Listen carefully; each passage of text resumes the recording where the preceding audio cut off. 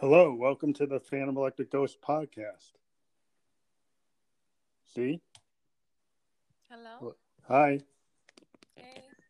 So we are recording. This is the Phantom Electric Ghost podcast. Thank you for joining us. Thank you for having me. So you are from East Africa, Uganda, right?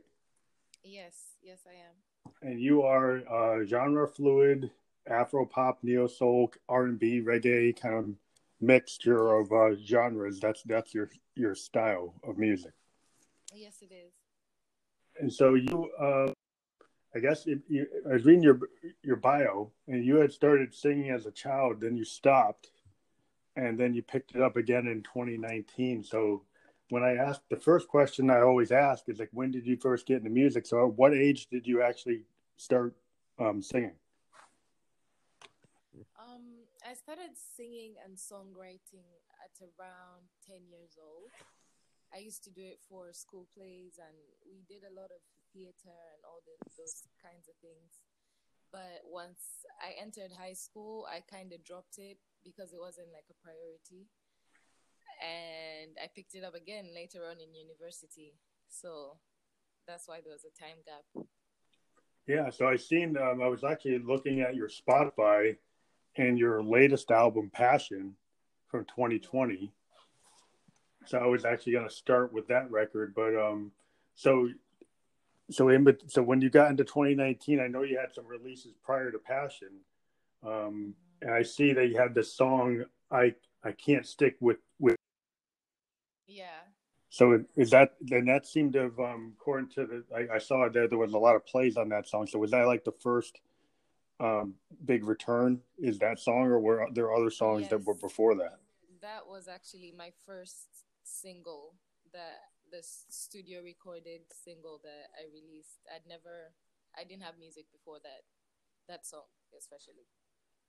So that's the first one. So, Yes. so maybe I'll start with that one. How did that song come about? Uh, Honestly, it came about very spontaneously. Initially, I had just started recording and I was getting the ropes of it all, and I had written a different song to kind of release first, but when I went to record it, I wasn't really feeling it. So I Mm-hmm. kind of ended up feeling a type of way about the song that led me to search for more beats and stuff. And I found this beat, and literally in 30 minutes, I was done with the song.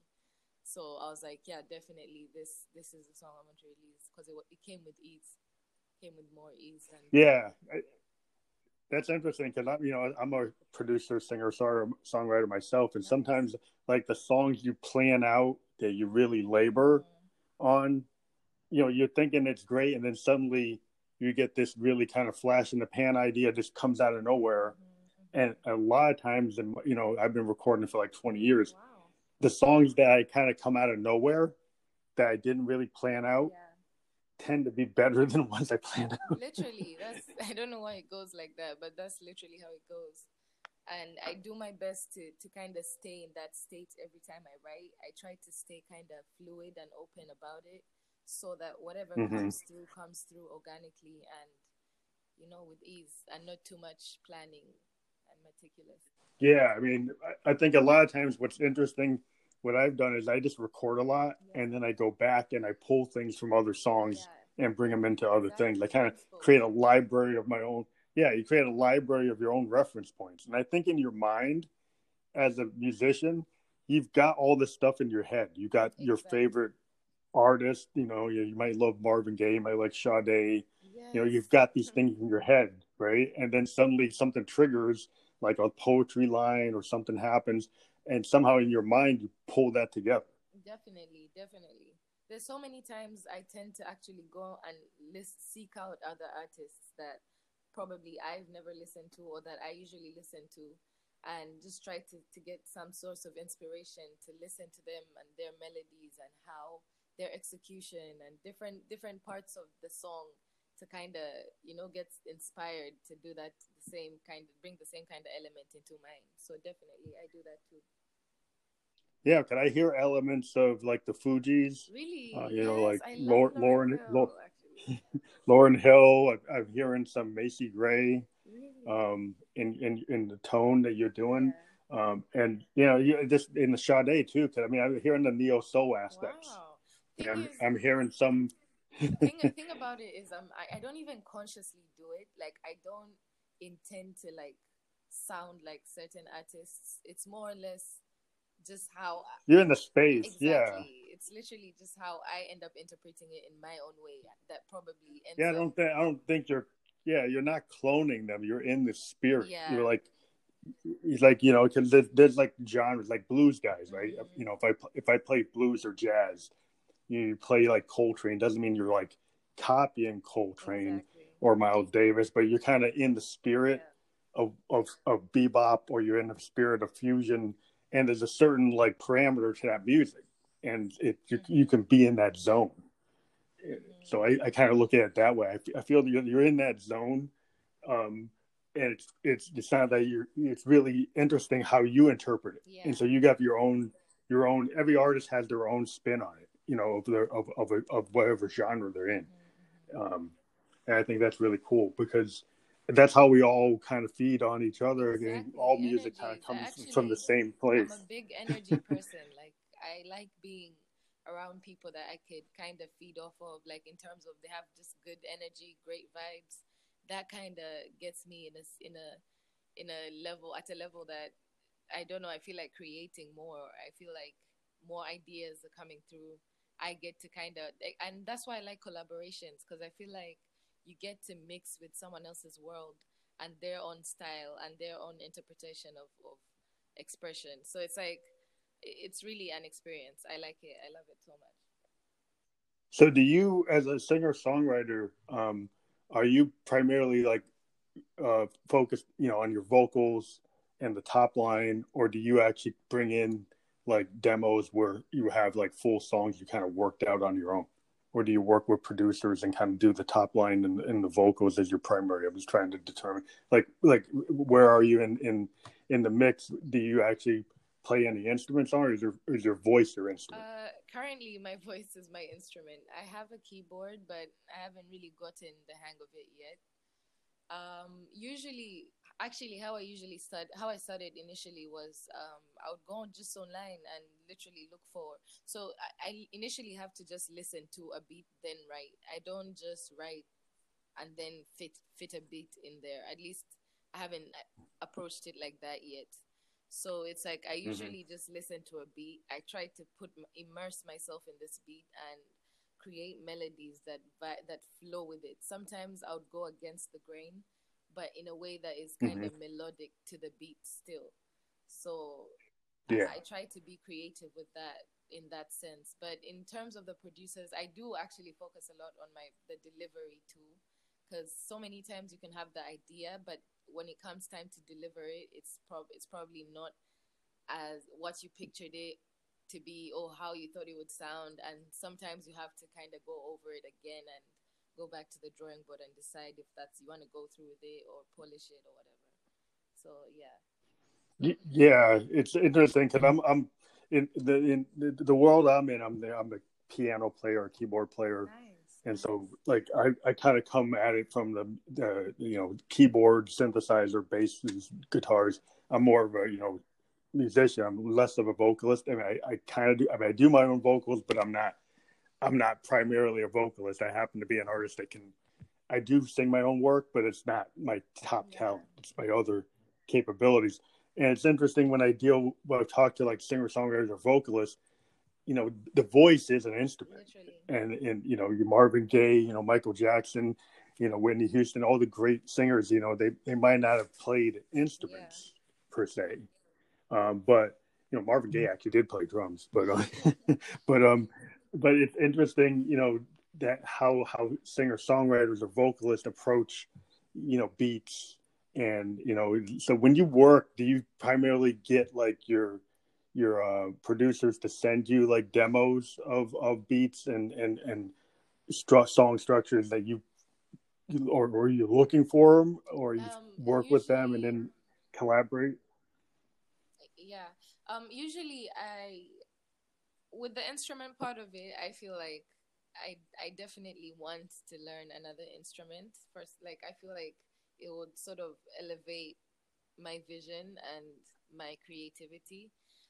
In terms of the beats, I've actually just started doing demos now because I'm working on collaborations with producers. So it's like I have projects where it's like me and the producer, just like four different beats, four different songs Mm-hmm. type approach. But usually I just think of an artist, like an artist that probably has melodic. I'm very heavy on melodies actually, so I usually come up with Mm-hmm. melodies quicker than words. So it's like I tend to lean on things, melodies that make me feel something, melodies that kind of spark something in me. And I think of artists that have had songs that have done that with such melodies. So I type in the artist, so I'll probably be like, let's say, Janae type beat or Summer Walker type beat. It's like different artists, and you end up with this array of like beats from all kinds of producers, and you just figure out which one, you know, I figure out which one kind Yeah, of yeah. speaks to me. And if none does, then I'll really just, I don't force it either. So it's like, I'm just curious to see what's there. That's interesting. Yeah, it's a different approach. It's like, yeah, I can see like as you go further, being able to, if you get a MIDI keyboard and you get like a digital audio workstation, when I'd Yeah, ask you about that, because that's what when you, as a singer songwriters or a lot of independent musicians, then you can kind of become more of a control exactly. over your vision. Yeah, because then you can do the drums, you can do the bass, you can do all the keyboards, you can just put them on the Yeah, grid, and then you have a really good. You might not be have the best arrangement, but at least you've got like your ideas sketched out, exactly. and then you can there refine it with a producer. Can say, well, I could bring in some Yeah, really good string players, or I could bring a good bass player that could really, liven up that bass line, but they yeah, can understand where you're coming from, yeah. And I and usually so like, that kind of gives it. sorry, sorry. Yeah, that's cool. Oh, I was Go saying I ahead. usually like want the producer to have as little work as possible, if that makes sense. I tend Mm-hmm. to want to have to I create like at least 80% of the story before the producer becomes involved, so that I feel like I kind of put it on me to make the Yeah, song up to par regardless of whether how good the producer is, because like right now I'm in a town where there's so many self-made people, like self-made producers, people that have learned things on their own, self-taught, sorry. So it's like everyone has a different quality of sound and different approach. So it's like it reached a point where I had to make sure that regardless of the producer I pick, I've sort of brought this song to life up to this point where like even the worst person would not mess it up. Like yeah. Because sometimes like a producer tends to have a certain mm-hmm. style, and some artists, what I've seen is like some artists that don't have a very good vision for what they want will allow that producer to kind of put it into that framework, Mm-hmm. and then it sometimes radically changes their original thought. Exactly. And sometimes this well, if this person producer has a big name Yeah. or they've been hitting on the playlist, people are willing to kind of, well, I'll kind of push my ideas down, Mm-hmm. and then but a lot of times a lot of times independent musicians nowadays, like, people want their vision, Exactly. right? You want your vision, so you don't necessarily want some just because the guy's got like a bunch of top playlist Mm-hmm. hits doesn't mean I want to put my song into that style. Exactly. I still want to maintain my own style. Definitely. I'm glad that you understand So I that. see what you're Yeah, saying. literally. Yeah, because you can get caught up in that, especially if you start, you have agents and record companies. If you start Yeah, so many doing people well, involved. Like, yeah.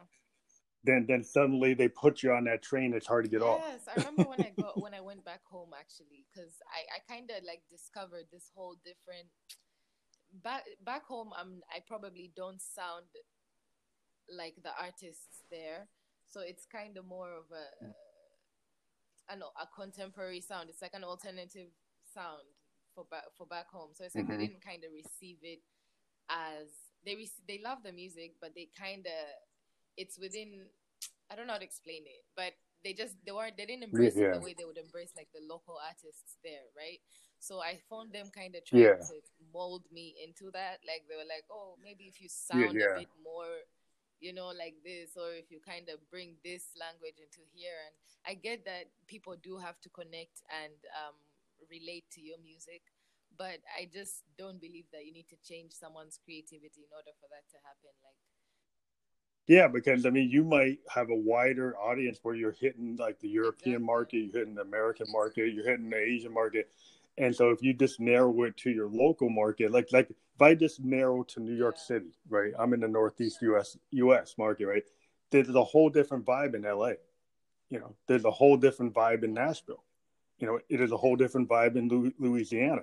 So if you just build your song to be like, oh, it's a New York kind of vibe, well, then New York's a big place. You could do really well, but you might not be well, have it spread Exactly. out. So sometimes it's better to have, not as much a local, Wow. tent to Yeah. it because it's more, Yeah. because then you have a wider Exactly. reach, But sometimes. what they mistake it for is that I'm open to trying all these different kinds of styles. That's the thing I also like about the way I approach it. I'm not rigid to be like, okay, I can't change this and I can't speak like this. It's just I'm open to it, but that's not going to be Mm. my standard. Like it's going to be like I'll do a song Yeah, for yeah, my people. I'll do a song for people that want to hear this from me, but then I'll also keep on doing like things that I genuinely want to be part of. And because at the end of the day, I want to be able to share my music with my people and with everyone involved. So it's like I do listen to things like hmm that, but not to the extent that it changes my entire style. Just to the extent that, okay, let me do a song or two that I know these people it will highly resonate with them. So that's kind of just how I approach that type yeah, of huddle. yeah. That's kind of a feel like I'm as a synthesist, I'm big into like the Berlin sound that kind of came out of Kraftwerk and what Yeah. Bowie did, and Brian Eno as producer. So there's a lot of aspects of what I do that has kind of this kind of Bowie-esque Brian Eno, Kraftwerk Mm-hmm. sound. It's kind of like new Yeah. wave. That what so there's a certain new wave sound that kind of comes out of Europe.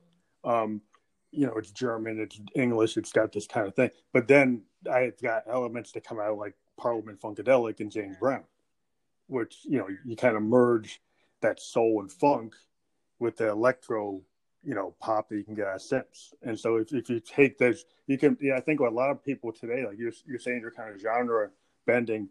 That's kind of where things are. Like where a lot of acts today are mixing hip hop and jazz Exactly. And that's and the beauty rock about it. and fusion. And, yeah, Yeah. yeah, because I get that. Because like I actually do like that I am creating something people are not used to hearing, or that people are trying to understand and relate to, because I do like new things. I like creativity, and to know that okay, someone can say, there's no song that I've genuinely enjoyed like this song. It it makes me feel better. Like it gives me more inspiration to keep on keeping on. So I feel like Yeah, yeah, it is important to create new things, and people find it hard to be different so much. Like I feel like so many people want to blend in and just okay, this person did it, yeah, so if I do it the exact same way and do this exact like this, I'll reach where they are. And it's like you have to remember this person probably didn't know what they were doing when they did it, and it was probably new when they did it. So it's like a whole different. You can't rely on someone else's sound or story to kind of put you where they're at, yeah. because they had a level of authenticity that they had to add to that, which you're not bringing. So it's like definitely that's just how I view it. I feel like Well, I think if you look at music history, you look at like the big innovators, like yeah, Stevie Wonder. Stevie Wonder with like songs in the key of life, he was going kind of against what Motown normally did. You know, he created these big, vast, progressive, fusion and rock and all these different elements that the Temptations and the Four Tops weren't going that way, and he was doing something totally different. But he was such a great creator that they trusted him because he's kind of like that story with Prince. I mean, Prince at 17 years old was allowed to be his yeah, own producer just because he was so dynamic and he just had a vision. And I think like if an artist comes in with that kind of clarity in their vision, it's hard to kind of stop literally. them. Yeah,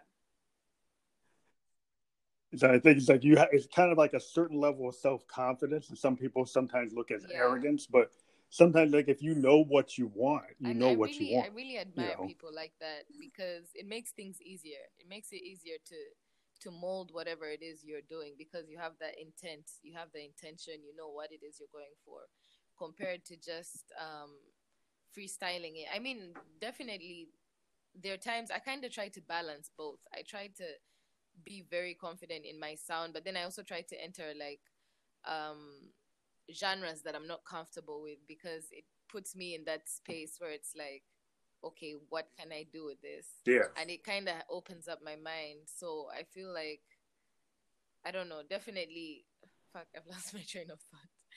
But No, yeah, but I see what you're saying. Like if you collaborate with somebody and you go into something like maybe you didn't really know how to do funk exactly. that well, right?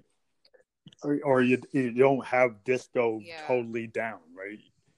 And so if you want to go back and do like a Bee Mm-hmm. Gees like song, you kind of got to pick up Mm-hmm. that vibe to be able to be like in the Bee Yeah. Gees space, or to be in like a James Brown or Sly Stone Mm-hmm. space. You got to have a certain Yeah. kind of feel, or it won't sound Exactly. authentic. And so then if you're artist, you can kind of push yourself. It's like I have never really done funk, but I love funk, and I'm gonna go kind of find somebody that can do it and learn, Yeah. you know. And that's kind of That's cool dope that you brought when you that up push yourself. actually, because literally I have like me and a group of friends, we created this sort of like band. I don't say band because it's like not instruments, but like just a group, and like we do type 90s type music because like we noticed fundamentally where our sound is 90s, like it has that 90s groove to it, and we really wanted to enter like Yeah. all these kind, because what happened is we'd always link up and would all just would freestyle all the time, so we'd play beats and they ended up being like 90s type beats, and they would keep playing on like Mm-hmm. shuffle, and we ended up with all this whole bunch of songs. Some were funk, some were like, it's literally from different, not even just 90s, it was just like different eras, like from back then. And Yeah. somehow it just made it added up, and we're just like, yo, we need to like make this a thing. And so we're trying to work on that too. Like I have that space to be in that type of like mode and fully express myself in that version, on that side of things, as compared Well, to it's good like to be in a Afro beats. collective. Sorry. Yeah, it's good to be in a collective like group of Yeah, musicians. I think it's really, collaboration and being in groups where there's exactly. multiple And artists. it was You mostly like kind of an experimental space for all of us, because it was like, okay, right now we obviously, none of us are 90s sing, like we're not experts at what we're doing at this point, so like we're just up and coming, and it's all, we're independent, we're trying to discover our sounds. So it's like we needed to create this space amongst ourselves to kind of just be comfortable experimenting, pushing bounds, like going to genres that we probably think, damn, that's kind of not in my, let's say, generation. Like my generation probably doesn't listen to this type of music or that type of sound. yeah. But like just based on our own curiosity, we're like, wait, what can we do with this? And that's kind of how that rolls. And I also have spaces where it's just complete Afro beats, like just literally vibes Mhm. on vibes with Afro beats, and everyone just like people from Nigeria and Ghana and different places of from Africa, just like literally freestyling and trying to. So it's like I try to just create all these different spaces where I can adventure into different genres, and that's why it's hard for me to kind of Or you, categorize my sound at this point, because it's like I don't know where it yeah. ends. Well, you're totally in the space. Like as an African American, like we're in within the U.S. Like African Americans, we've been responsible within the U.S. for like multiple genres, from the blues, jazz, rock, hip hop, rap. But we all know it comes Yeah, from Africa. When I'm talking to an African artist, and it's like a lot of yeah, African Americans, we don't have the Afro beat down, because we have what we've interpreted and then turned into what we feel it is, but yeah, we were never there, right? So we have this kind of feel for Africa, but we were never in Africa directly, but we have this feeling, and then we create this music. But it's interesting, like you're coming from the yeah, actual space, so it's a totally yeah, different sound. Um, and that's really cool that like a lot of African American artists try to get into the African rhythms and bring that into their music. But you're in a space where you actually have people exactly. that And the thing have is, that if I'm to be really capability. honest with you, like that took a bit more work than you see R&B and all this, because my core sound is R&B and soul. So it's like I lean, mostly I want to say it's because of my mom's influence, like the music she used to play and everything. So I just leaned more towards, like, Sade and all these types of artists. But once I heard Afro Mm-hmm. beats, I was just like, yo, I need to be a part of this. Like, I feel like this is just like, it's just melodies with mixed with, it's just a whole a beautiful mess. And I'm just like, Yeah, how do I had to be a bit more intentional while I was approaching it, and I knew I had to surround myself with people that were comfortable in it, to kind of again feed off that energy and like, oh, okay, now I understand how, like, you're just free flowing with melodies and kind of seeing what matches, and just learning the process of writing Afrobeats. Like, especially even the writing process, it's different for them. Most of them freestyle actually, um, because it's like in yeah, the moment. It's like what you're feeling, how you want, like what you're thinking about, what the beat makes you feel.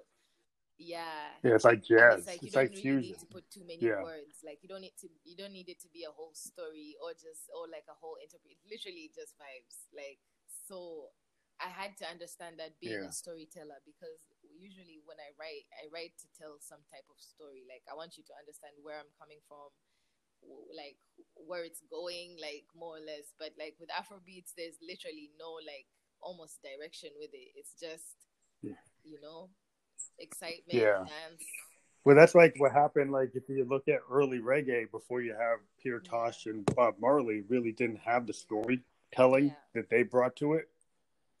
They brought to it this idea to kind of take like Beatle-esque Mm-hmm. song structure and then put it into reggae, which was not really doing Exactly. that. And then Peter Tosh and Bob Marley brought that to it, and then opened it even wider. And then you see like in America, you get like Peter Gabriel, and you get like with Graceland, Paul Simon, picking up Mm-hmm. South African beats Mm-hmm. and bringing them into like rock music Mm-hmm. and expanding rock to have world beats and African rhythms. Um, but again, it's got the storytelling Mm-hmm. brought in, where typically that music maybe didn't have as much Exactly. of that, and the merging of it That's actually changed how it. I think I also stayed authentic to myself, because if you're to listen to Passion, I'm still storytelling. Like, I'm still doing that aspect. I probably kind of Yeah, they're reduced all it. Some, I stories. wasn't so intense with the words and everything, but I still told the story. And I feel like that was just my interpretation of Afrobeats. You know what I mean? Like, I didn't try to become Hmm. someone, like Yeah, I didn't try to become Nigerian overnight. Like, it wasn't something that I was trying to imitate. It was just something I was trying to translate and interpret in my own expression. So it's like I still story tell, but it's like I do it to a minimal, because I am aware that it's just for, like, this is it's supposed to be a fun song vibes. Like, no one is really hooked on the lyrics word for word. So yeah, that's just me. hmm. But I like Another Oh, Kind. thank I like you. the That song song Another came Kind a naturally to lot me, on Passion. honestly. Yeah, because that's kind of it's got that Yeah, singer songwriter structure, but then it's got and so I'm always been a big fan of yeah. female singer songwriters.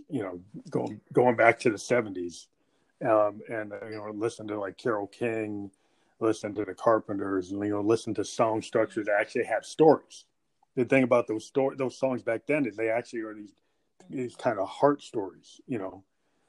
And it's always been, the female perspective in songwriting is different than when you listen to like a Bruce Mm-hmm. Springsteen or Bob Marley Yeah, or Bob Dylan.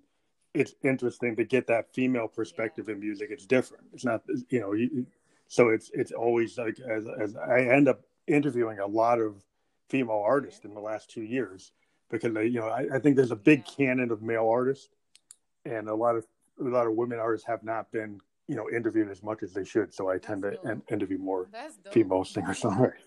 That's really dope. Actually, like, I've, like you said, I feel like I've interacted with mostly guys actually within the music industry. I feel like it's mostly males around. There are times where I'll be the only female, like in the studio, or just in settings that are like, oh, artists are here, singer songwriters are here.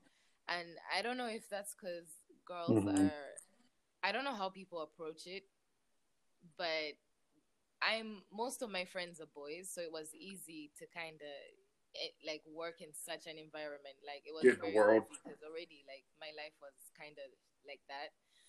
But I noticed obviously some girls kind of, they're more conserved. I don't know if it's conserved is a word, but like they kind of don't know how to be themselves with all these males here. Like it's kind of like, I don't know if Um, it's but intimidation. you I don't know kind of what it just is, gotta be like, but yeah.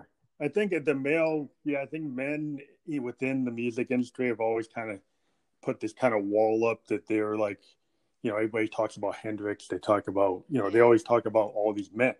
You hear about like the Beatles and Hendrix and Bob yeah, Marley. It's all men. Then once in a while you'll hear about Ella Fitzgerald, or you'll hear, you'll hear about, the Supremes. You'll get here and there. You get these, major exactly. female artists. That Billie Holiday. Billie Holiday. I mean, Billie Holiday is like just as vital as Yeah, any of the jazz musicians, like Davis and everybody else. But people will tend to talk about Coltrane before they talk about Billie Holiday, even though Billie Holiday's in the same zone.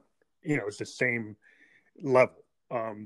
And I just think that a lot of women get intimidated sometimes hmm, in the music space because there's so many men exactly. running everything. Literally, there's You just know. the producer is a man. The like literally everyone involved is just male.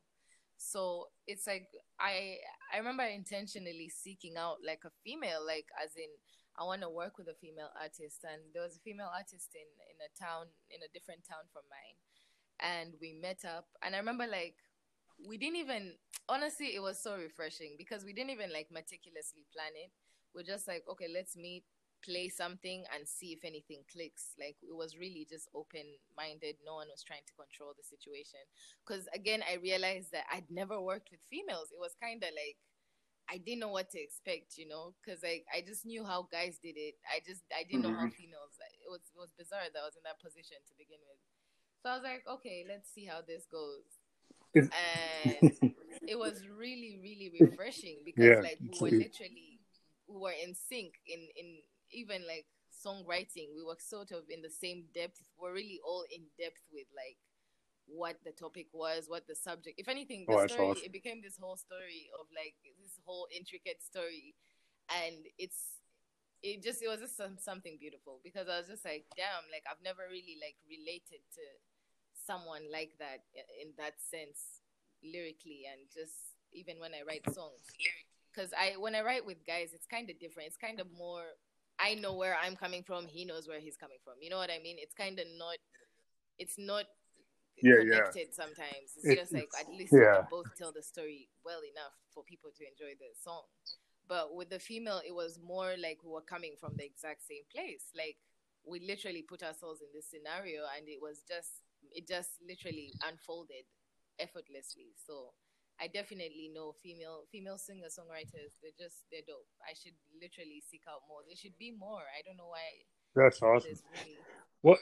Well, I think in America, there's a big movement, at least in the hip hop community, I where a love lot of it. I'm female noticing, and I love it. DJs and yeah, they're Yeah, kind of running the show now. They're more interesting and more yeah, vital artists are female in the hip hop rap community in the U.S. right now. Um, and even in soul music, there's more female artists that are actually doing things that yeah. are more innovative than the guys.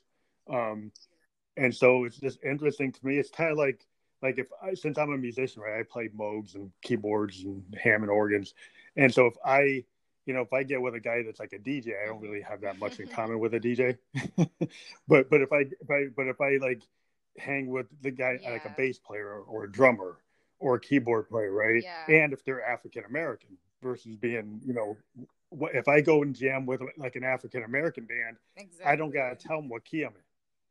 I just start playing and Hmm. they know what it is, right? If I play with some other guys, they start Exactly. asking me what key I'm in. I'm like, you you Uh-huh. you can't pick it up. You know what I mean? So right away, if I'm with like a black jazz drummer, Yeah, he's like right on it. He's like this a bass player. He just picks it up. I start playing chords. Boom. It's like that's such a exactly. really It's so comfortable comfortable. inspirational situation because you're with people that you're in sync with. So I can understand when you're with the female singer-songwriters, you're kind of in the same zone, you know. It's always really it's helpful when you run into like like-minded souls when you're creative. Then you can really, you know, I think that's like what happens when you get like a band like the Beatles. They all kind of click, you know. So it worked, and you know, the Wailers, they all clicked, you know. So then when you've got a unit that clicks, then you're going to create really good work.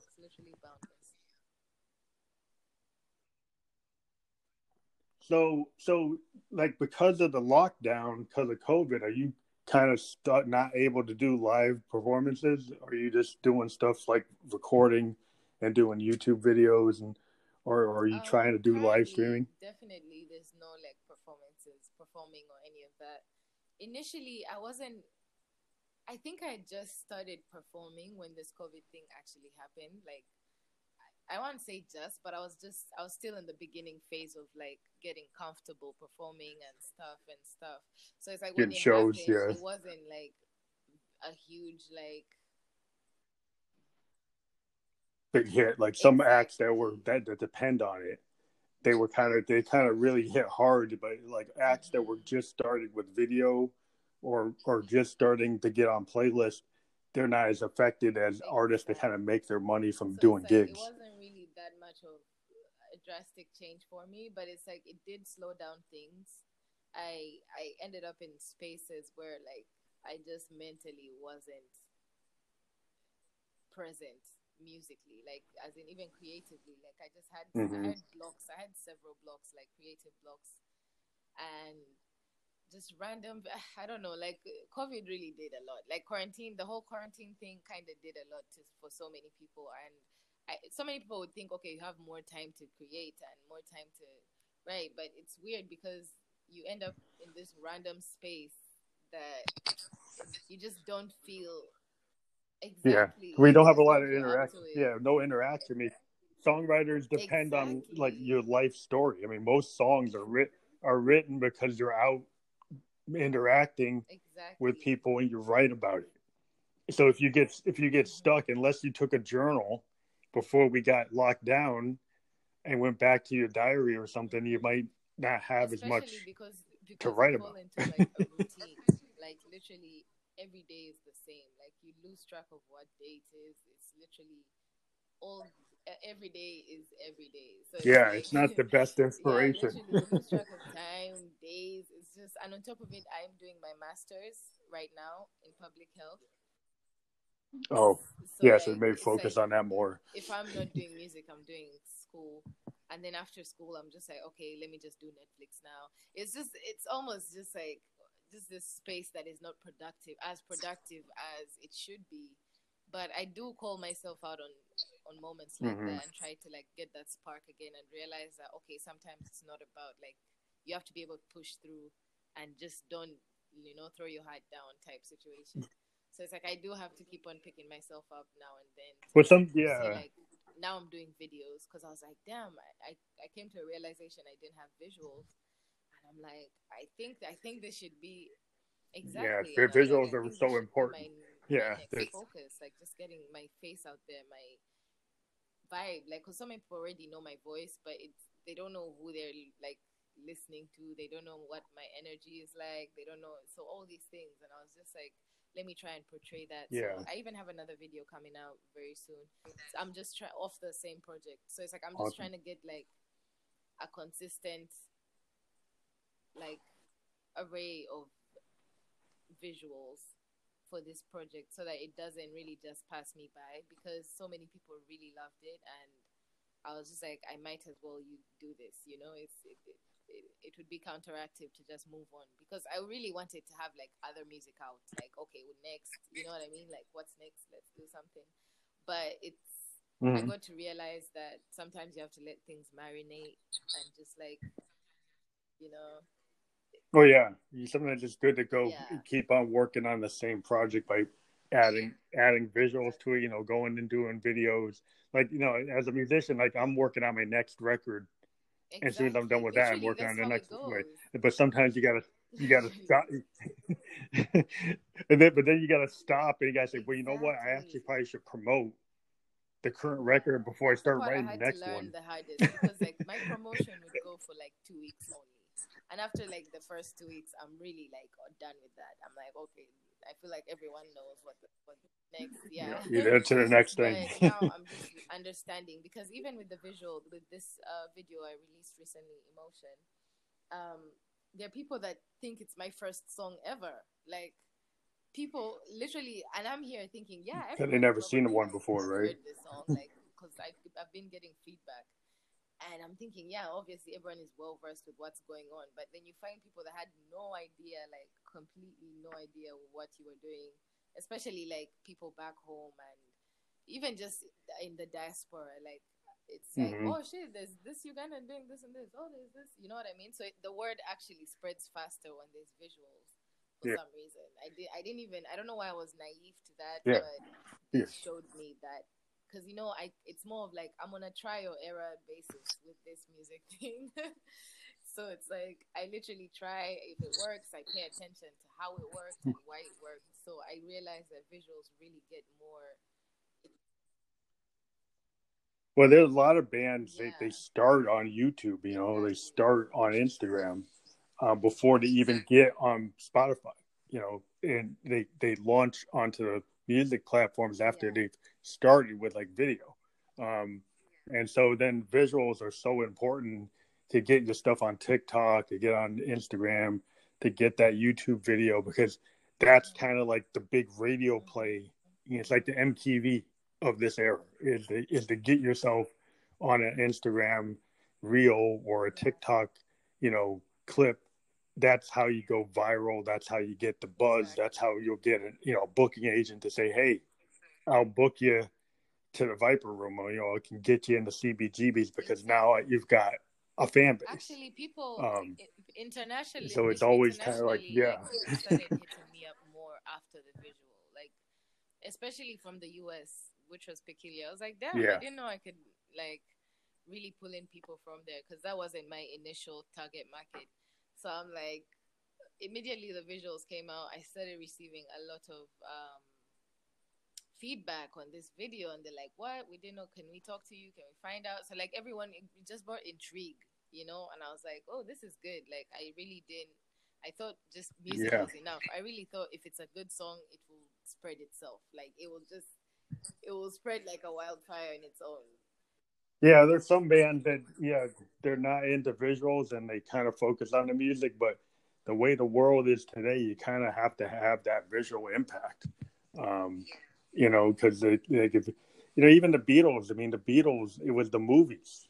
It was the movies like Help and the Yellow Submarine. It was the movies that actually triggered like the Beatlemania, um, because it was a visual of the band, and then fans connected with those visuals, and then then they actually connected more to the music. But they were like Yeah. the first kind of video band, and Mm-hmm. that idea I still notice. I think works. people You feel like know, they get a sense of you, or like of it translates more. I feel like it just speaks to people better to see you and see how you're singing and how you are and your demeanor and all these things, because they'll relate more to the song, they'll add more emotion to the song and more attachment to it compared to if they just heard it in passing, like on the radio or whatever.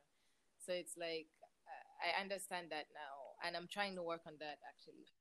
And also just collaborating with different people. Like I've really done my best to collaborate with different photographers. Like if you check my Instagram, I have this collaboration I just did recently with a photographer here. yeah, That was like a magazine series, and just like the concept was just more or less putting letting people know how I think and process and just deal.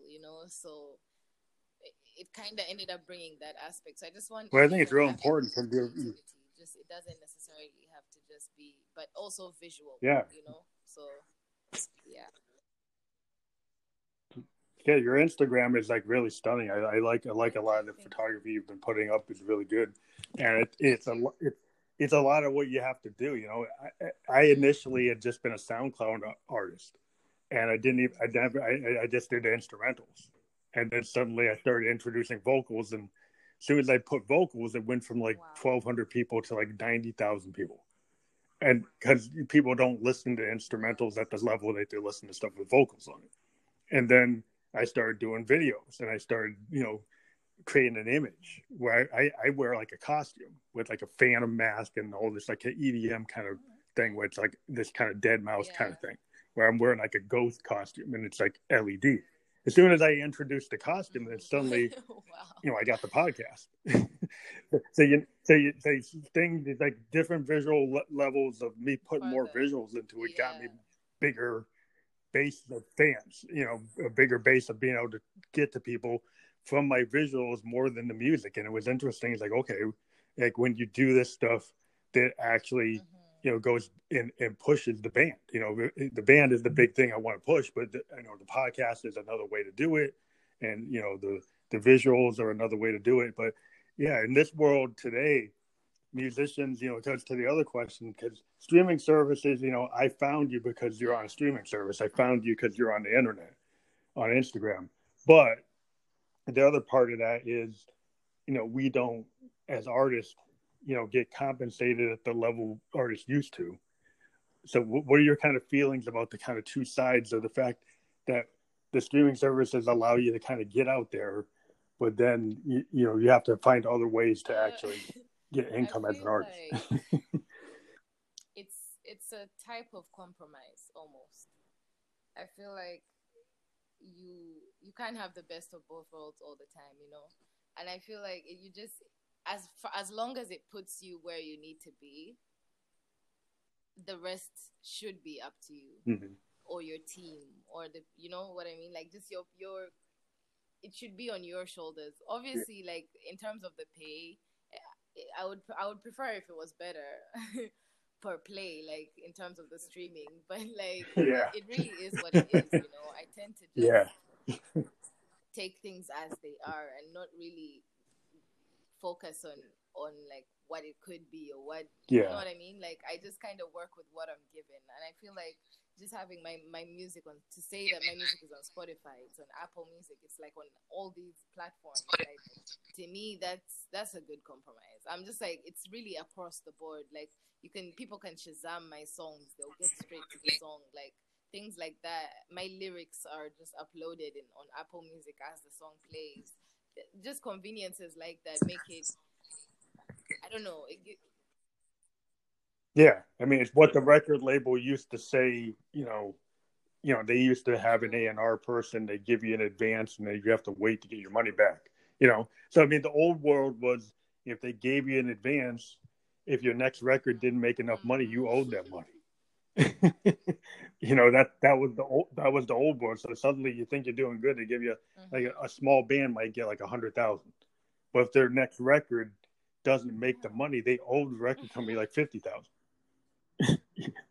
And so that's the world that it was. And so, okay, yeah, they gave you a tour manager, they gave you a van, and they gave you a bus. They put a video on MTV, but Wow. suddenly they gave you a bill if you didn't make the money back. Exactly. And so now we're kind of more in And charge honestly, of our career. honestly, I do. So we don't end up. I'm not gonna lie. I'm scared of, like, I don't want to say I'm scared, but I'm very cautious about record labels.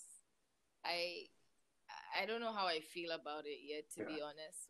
But I just feel like at least, yeah, but It's at least smart to we be. have like more control. Like I have, regardless, with or without it, I will still make a level of progress. Like I feel like it's my future is not in your hands, in their hands, in that sense.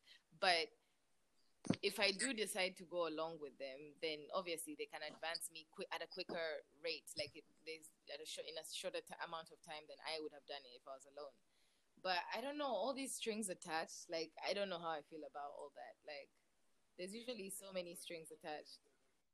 Yeah, the problem with the companies that they're kind of like looking for the next big thing, and Exactly, then and then after you a just while they become reduced disengage. to like, That's the problem I because don't even know what, and you're just trying to make money and make sense, and it's just too much pressure. I feel like Well, what I've seen with a lot of people, a lot of bands I deal with have gone indie because the problem with the record companies, like they'll be big on your first record trying to get that single, but if they don't feel that you're really hitting it, they totally disengage, and then the legal hassle that becomes part of that situation can make you not be an artist anymore because suddenly you could owe them money, they could tie you up with lawyers, and then if you were totally indie, you could have just kept on going. But if you get in the situation with them, they could actually make it so you get so disenchanted and so tied up that you can't even do anything. And so a lot of artists I've talked to in the last 3 years have said, it's better for me to be indie because then I can just keep on doing the work I want to do. So it's kind of like, you get the freedom to do what you want to do, put out what you want, when you want, make arrangements to, if you want to do sync licensing, with somebody, you want to collab with somebody, you don't got to ask your manager, you don't have to ask the label, say, we're not, you can't work with that person because they're on this label, you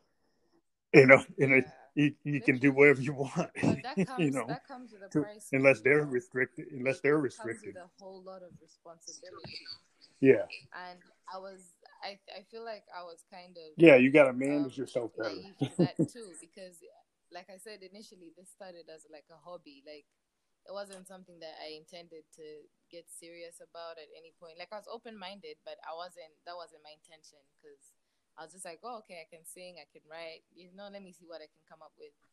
And after recording a few jams, it started building this sort of demand, like, oh, where is more music? This, that.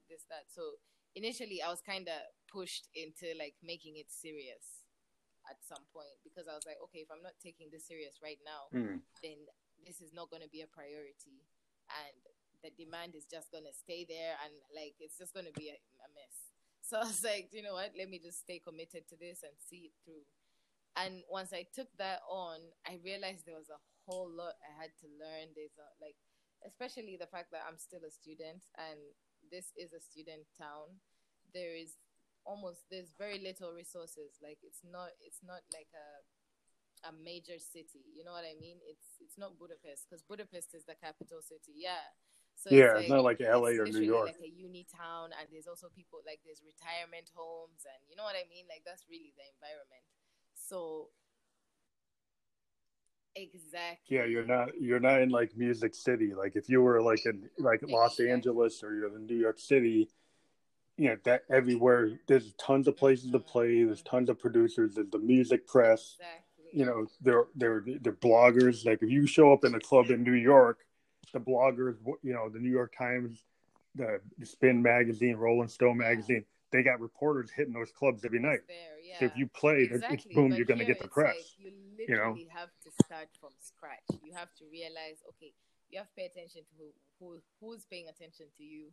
You have to market your shit. You have to promote. You have to like be very intentional. Like you have to be very strict. I didn't even know it took so much strategy, and like I'm not necessarily business minded like in that aspect, so that's kind of where I ended up lacking a little bit, because I'm just artistic. I'm just here like for vibes, you know what I mean? I never really think of the business side of things, that okay, this much time equals this much money, and this that. So I ended up having to like reach out to different people in my life. Like you see now, my mom is my manager, because like she's very good at handling money and things like that. So I'm just like, you know what, how about you take care of that and that side of things, and I just be me. But even with then, I still had more responsibility, like social media stuff. I'm not really crazy about social media, but it's like I had to really become like. And even now, I'm still you have to do like, more. You have to do more than what you. This, that, the other, and I'm just not used to like just being heavily involved, like having other people like really pouring myself into social media like that. So it's like literally I'm responsible for a whole lot, and as it goes, I learn how to handle things. And definitely, I have like a small team now, but even then, like it's literally a learning experience. I know I still have I have to read a lot. I have to research a lot about everything that goes on behind the scenes, because I don't want to be caught off guard at any point. Like So many people have approached me. I've already reached signed contracts with Yeah. them based on like random things relating to my songs being used and stuff like that. So it's like just even being aware that I need a legal team, I need a lawyer, like all these things. Like, damn, it was a bit overwhelming Yeah. in the beginning, but now it's sort of like taking its own pace and I'm understanding it as I go. So I'm not even like in a rush. I'm genuinely here to understand my journey and like see where it takes me. But I think it's a good place to be as an artist. Like the primary thing is that you love the art, you know, and then Exactly. when you love the art, the other stuff starts happening, and then you can kind of incrementally build your team and build your understanding. It's just the history of the music industry is kind of fraught with like really big artists Mm-hmm. getting kind of taken advantage of. You know, Mm-hmm. if you look at big like the Beatles, they had one of the worst royalty rates ever. They were hardly Mm-hmm. getting any money, but they sold so much that they Wow. didn't realize how much they weren't getting. They were so Compared, big, but yeah. they were getting like pennies, you know, on the record, but they were still coming in with tons of money, but they Mm-hmm. weren't getting what people get today. They were getting Wow. like, 70% less than what you thought they would have been getting. But they made so much money, it didn't seem like they weren't making money. I mean, and an artist like Hendrix, he was hardly getting any Mm-hmm. money from his record sales. He was getting it from his touring. You get like hundreds of thousands of dollars for his live performances, but hardly any money.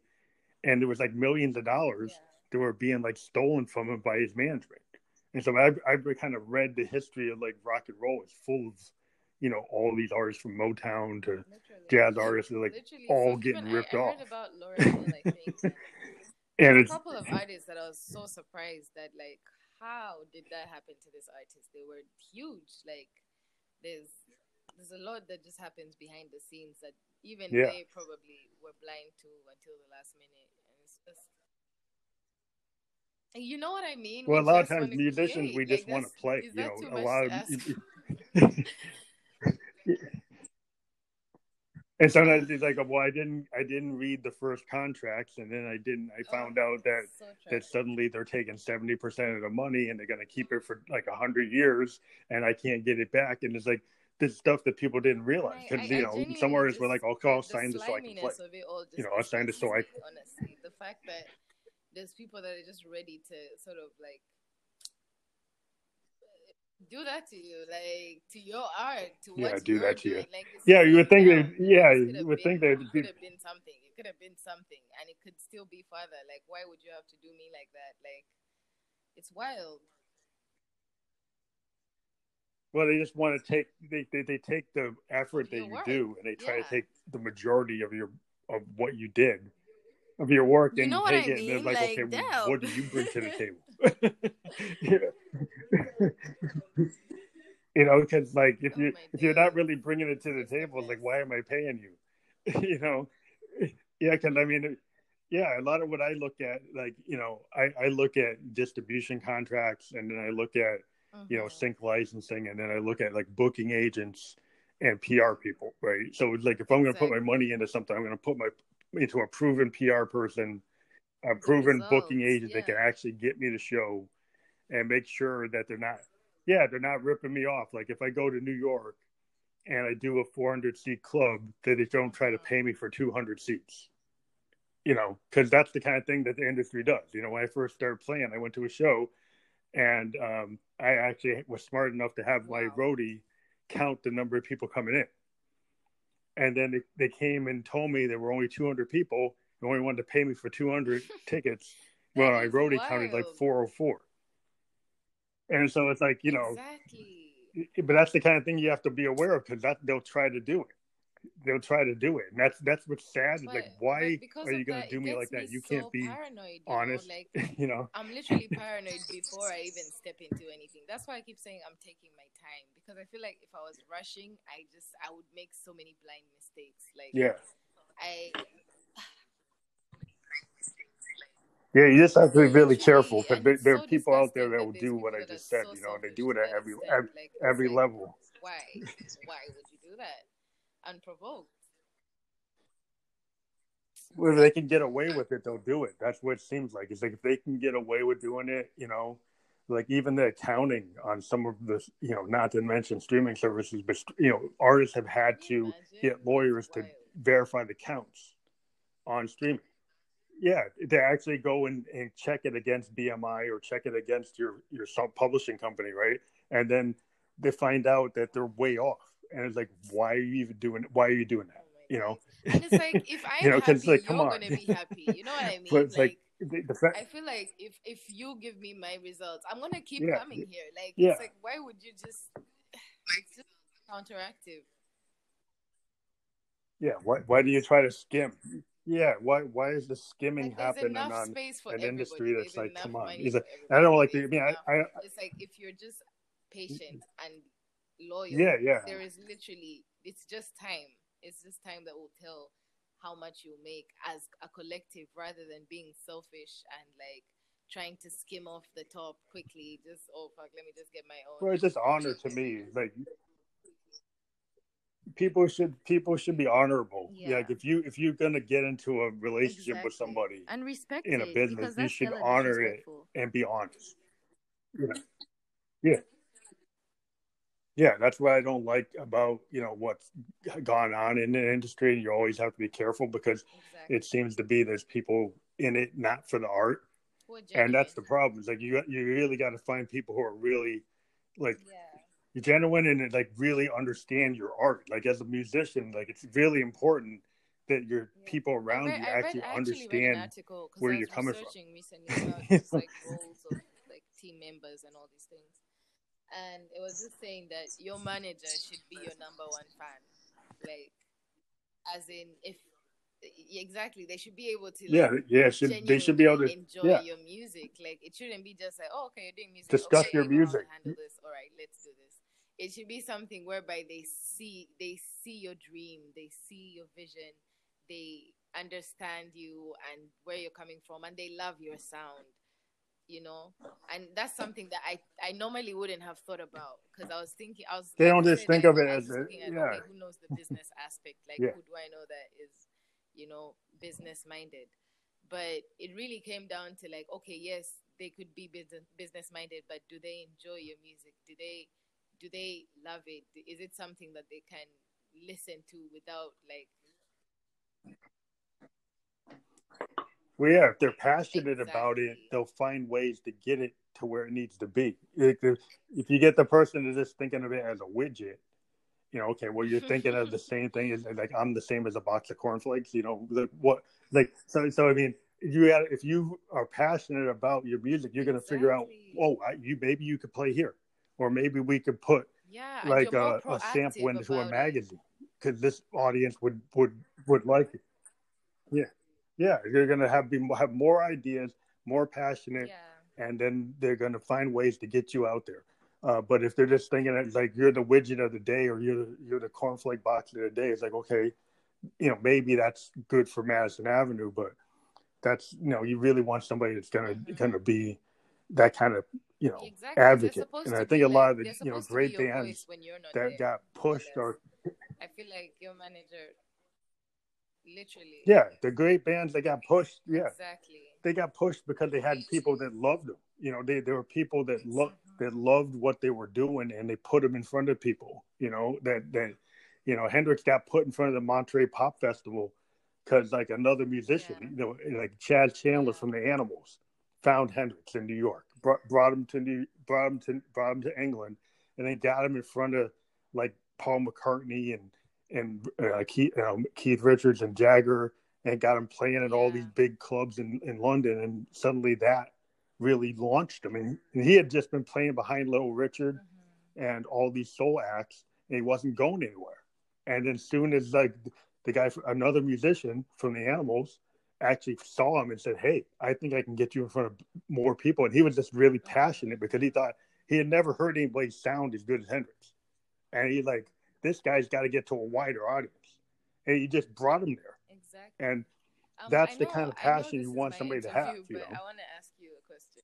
because Where do you stand with like let's say yeah, people that their small circle, their team consists of family members and those that sort of outsource, like non-family members or close friends. Like how do you, where do you, what's your take on that?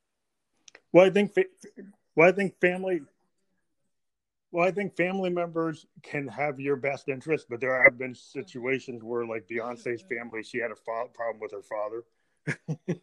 So, I mean, it kind of goes to your family dynamic. If you have a Yeah. family dynamic where your family is, not dysfunctional, and you got a family where people aren't going to lie to you, then that's cool. But if you got a family Mm-hmm. where there could be power dynamics that aren't healthy, then that's not cool because but it Okay. kind of it's kind of like not one size fits all. It kind of depends on your situation with your family. If you got a really cool family and everybody's telling the truth to each other, then that's probably going to work really well. But if you've got a problem, if you got like an uncle or a father or a cousin or somebody that's not being truthful, it can be just as Yeah. damaging But as I've a met bad people that actor that you are didn't know. really like tend to be extreme with it, like in the sense that they just, regardless of the family's intentions, they just don't feel like they should mix, business and family.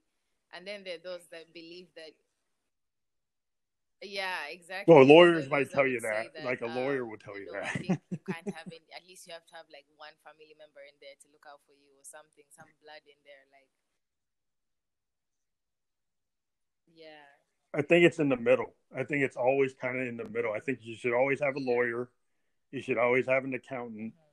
You should have lawyers and accountants cross Yeah. checking stuff and telling you what's going on. And so, so you always have some kind of outside people who are kind of like Hmm. gatekeepers, lawyers and accountants who are actually looking out for you. Hmm. And then having an advocate, like a best friend or a family member that you really trust, is not bad. Almost every Yeah. great musician had like a brother or the cousin or the father or their Hmm. mother In somewhere my in experience, the mix in my experience, I would supporting. genuinely Um, recommend it though. and so it's not.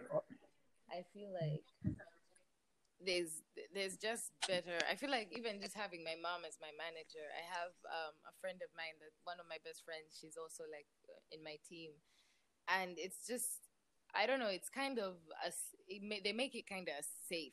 They make it very palatable, if that makes sense. Like everything, that all the challenges you Yeah, come across. Yeah, I think if you feel safe with somebody, that's a good thing. That's I exactly. mean, like the fact that you say you feel safe, that's a really good thing because that's what you want. Because if there are some musicians that don't Mm-hmm. have good family and they kind of gotta get that safe place with a stranger, and it's hard. Mm-hmm. It's hard to get somebody who's not blood Yeah, relations to have that kind of safe exactly. space. Because you never know what somebody's motivation is.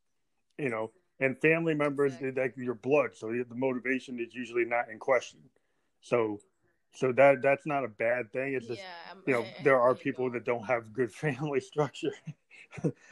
so, so so if you have a Mm-hmm. family that the Jackson Five had a problem with the dad had some issues where he actually maybe caused some Yeah, harm to the family, and so yeah, you never know. Like it kind of depends on the yeah. structure of the family if it's all coming from a good place.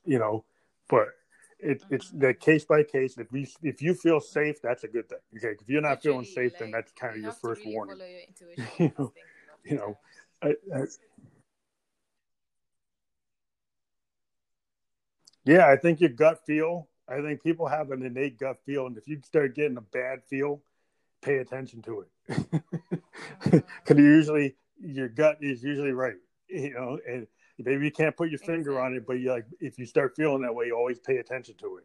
That's why I would say to any artist is like you start feeling something shady, don't let it go. Mm-hmm. Go like dive into it a little bit, you know, because it's real important. Because in the history of music, it's just like if you read all the history, it's a history where a lot of those people should have took those gut feelings because there's a lot of stuff that went on Yeah. that wasn't cool. but but it's great to have you on. This podcast only goes to like 75 minutes, but it's great to have you on. And cool thing about our Okay. podcast is we're on 11 podcast platforms. We are part of Spotify. So this will go on to Okay. Spotify's podcast platform. It will go on to 10 other platforms, including Apple and Radio Public, Overcast, many, many more. It's just going to kind of automatically publish on all those platforms right after I publish it.